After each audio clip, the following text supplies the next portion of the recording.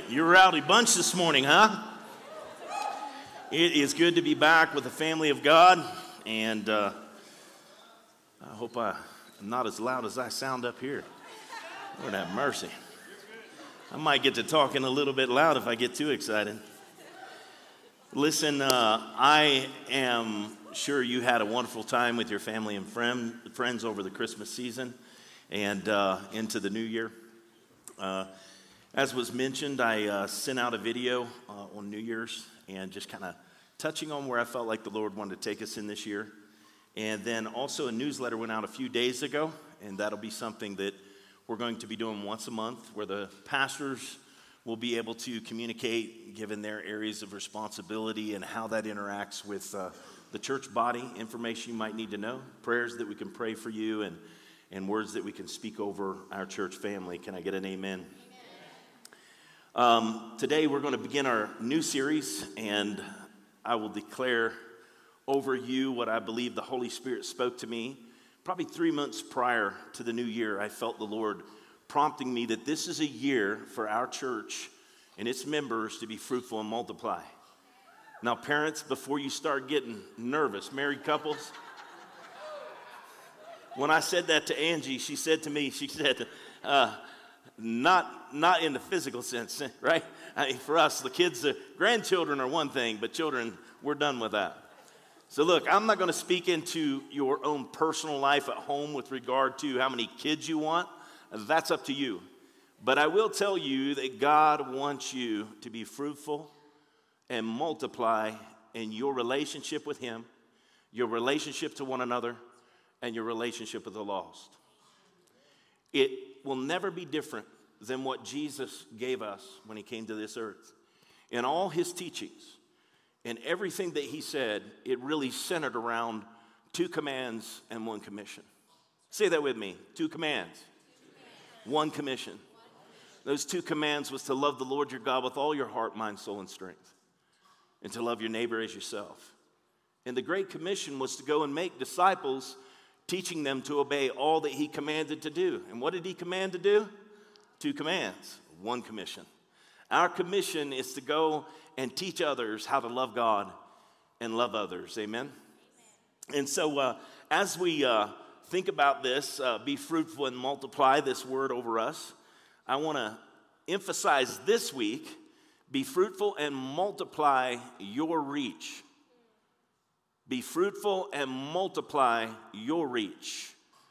When I think about all the things that God has given us the ability to do over, even through COVID, some of the things that He called us into that most would say, let's not take anything else on. Come on, somebody. I don't need any more stresses. I don't need something else to do. I'm just trying to figure this season out. And at that time, God came knocking at the door of our church from a sister church in Florida.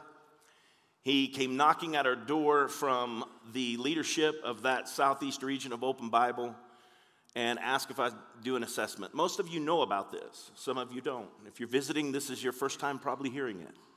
But we are one church in 2 locations. We have a campus in Largo, Florida. Can you do this with me this morning? Can you give a hand clap, give a shout out to them this morning?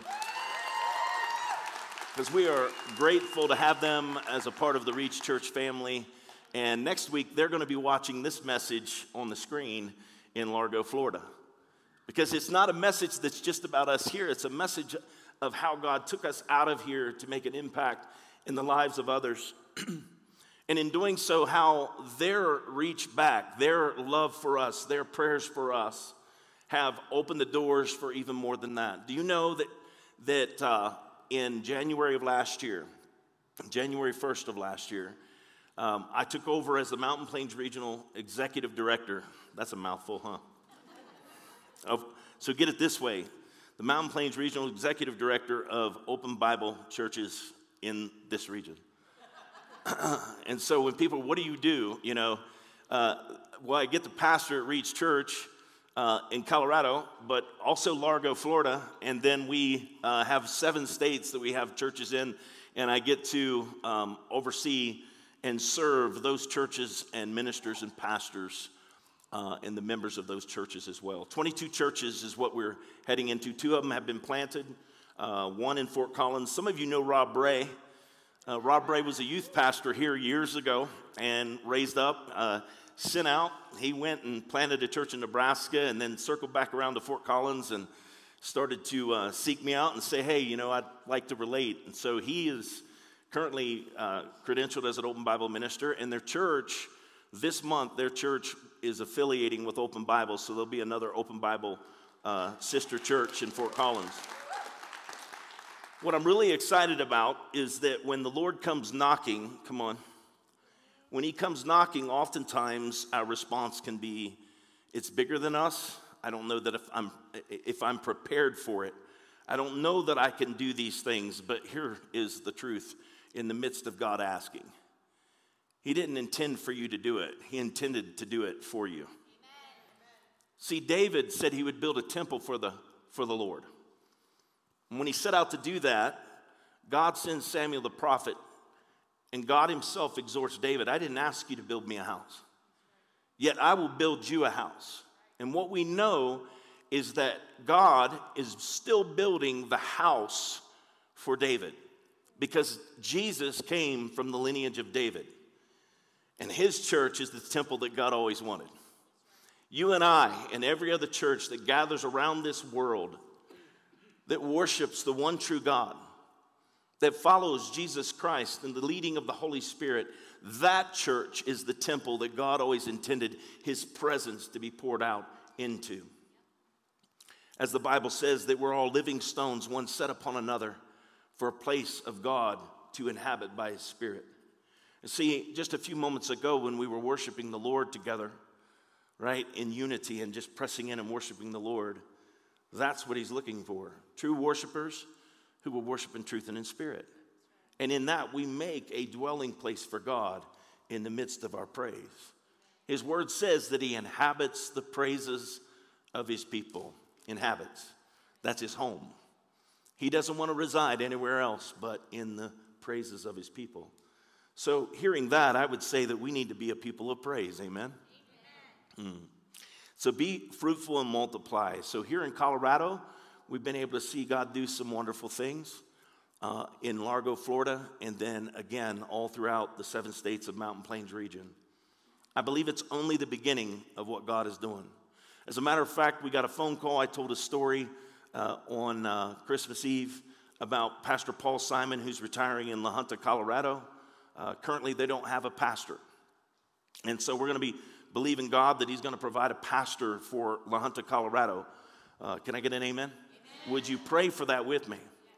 That God will provide a pastor for them. Because Pastor Warren will go down next week and he's going to preach for them. And I'll be down there once in a while to preach for them because they don't have a pastor. Do you know that, if you will, the average pastor, 80% of pastors will serve for about 4 years and they leave the ministry for good and never return. 80%. We need God, right, to raise up leaders, to send into local churches. The crisis we have in America is we have churches all over, 8 out of 10 of them closing their doors. And the reason why they would close their doors is because of no leadership in the church. There are people that are longing for leadership. Some months back, last Easter it was, Angie and I got to go up and set a new pastor into Bismarck. You allowed me to go do that. That's a harvest for you because they're up there making an impact on people's lives and God's doing wonderful things. Do you know when we stand before the Lord in that final day, I don't think any of us are going to be wondering what else God could have done for us. I think we'll be taking account. What else could I have done for God? How could I have fulfilled his call on my life just a little bit more? Anyone that's ever seen the movie Schindler's List might know exactly what that's about. If you've never seen it, take caution because, from the Holocaust, there are people without clothing. And so if you've got young ones, be careful how you watch that. But the thing was, Schindler was a guy who would rescue Jews. He would use his wealth to rescue Jews. Now, he made a lot of money off of the work they did, but he would rescue Jews. And in rescuing them, when it came to the end of it all and the war was over, he had a gold ring. And he looks at his gold ring, how many more could I have purchased their freedom? How many more Jews could I have saved if I'd have just taken that to purchase them? And he was taking an assessment of all the things he still had, and would he have given and sacrificed to have rescued just one more? I really think that that is what it'll be like for us in the day we stand before the Lord. Did we do everything that we could do to share the beauty of salvation, the love that God has bestowed upon us? Can I get an amen in the house of the Lord? See, that's all about being fruitful and multiplying your reach. I don't control your reach. I control my reach. I control where I am all in with God. If the Holy Spirit should prompt me, will I be willing to respond to that call and do what he's asking me to do? And I challenge you this year. I challenge you to assess, are you doing what God's calling you to do? Now, having said that, I want to ask you to, some of you that have gone to Reach Church for a while, you know the distinct statements that we make that are interconnected for our vision. And so I'm going to say them. I'm going to ask that you repeat them after me. For those of you who are new, no pressure, but take a shot at it. At Reach Church, we reach up with love for God. We reach, say it with me. Reach up with love for God. Reach in with love for one another. And reach out with the love of Christ, to the world with the love of Christ, sorry. If you think about those three things, again, that falls within the two commands and the one commission that the Lord has given us. At every moment. Here's why. The world's changing all around us. Every single one of us in here know that. We don't know what it all means, and nor do we want to start trying to outguess what it all means. But one thing is for sure, we had better be preparing ourselves at all times for the return of the Lord. I feel like that might have fallen on a little bit of disbelief. Let me say the world is restructuring and reshaping right now all around us. And the assumption is oh, it's okay. It'll all go back to normal. Did things go back to normal after COVID? And I want you to know that the world is going to continue to change. It's going to continue to shift until the return of the Lord. But the key for the church, for us as believers, is to continually press into the Lord, to be fruitful and multiply. We're going to take a deeper look at this in a moment, but I want to stir up, if you will, that idea of fruitfulness and multiplication in our reach. Let me ask you, what do you see? Close your eyes right now, because I want you to be able to picture the things in your life right now. What do you see in these areas? What do you see in your personal life? What do you see in your singleness? What do you see in your marriage? What do you see in your family? What do you see in your friendships? What do you see in your career? What do you see in your health? What do you see in your finances? What do you see in your relationship with Christ? Now open your eyes. And I hope that as I ask those questions, there were things flashing before you, that you see some things that like, yeah, man, God is right in the middle of that. And you see other things that like, I want God in the middle of that. Because what we see, our vision helps us to see where we are, but also where we can go. Anybody drive here this morning? Right? Anybody just close their eyes while they're driving here? If you did and your family was riding with you, that was a pretty exciting ride. How many of us do that, though, in life? See, we call it denial. Situations that can be going on in our life, and it's like God's trying to get a hold of us in the midst of that, and what happens is like, I just don't want to deal with this. It's like closing your eyes and driving through life. And I want you to hear me today. To be fruitful and multiply in your reach, you got to open your eyes and you got to see. Amen? You got to see that with God, all things are possible if you believe. See, I pray for your year that you'll reach up in and out of the negative and for the positive in your life. And what I mean by that is not positive thinking, but for the future that God speaks over your life. If you're in His Word and you're reading His Word and He prompts you for something to change, call upon the Holy Spirit to come and help you make that change. Know this, that it's His power that will give you the ability to do it. It's His grace at work, but it is your decision to invite that, to make that change. Amen? So I want to share a quick illustration for you that comes from a true story of research that was done. And that's take the chameleon, for example. The lizard, right? The chameleon.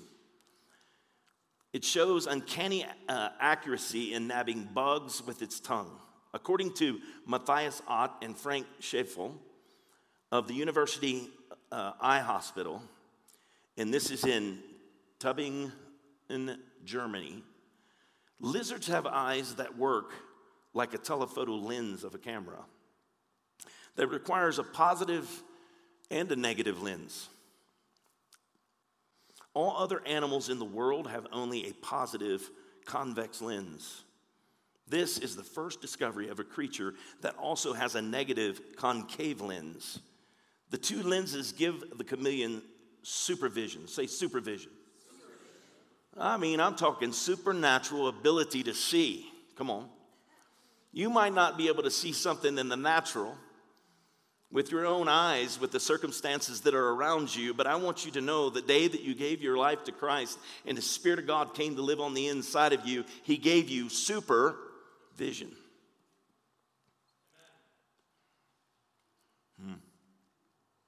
Being able to see in ways that others do not often makes the difference when it comes to doing things that others don't. Between success and failure, if you will. So I want to go a little bit deeper into the idea then of our reach. To be fruitful and multiply in our reach. One, in reaching up with love for God. The fundamental command to be fruitful and multiply was the first given to humanity in the book of Genesis. It's the very first command that God gave to His children. Genesis 1:28, it says this, then God blessed them, and God said to them, be fruitful and multiply. Fill the earth and subdue it. Have dominion over the fish of the sea, over the birds of the air, and over every living thing that moves on the earth. Now, mind you, take note there. You know, the only thing God didn't give us dominion over was other people. That's His place. He's the one worthy of worship. He's the one that we look to. Even in the sense of having leadership. When you think of in our country, or you think of in the church, or where you work, God wants you to look to Him as your provider. We sang that in that song earlier, right? He's the one that provides for us and continues to do so. I want you to know that it really comes down to this. What are you looking at? What do you see? Do you have supervision or just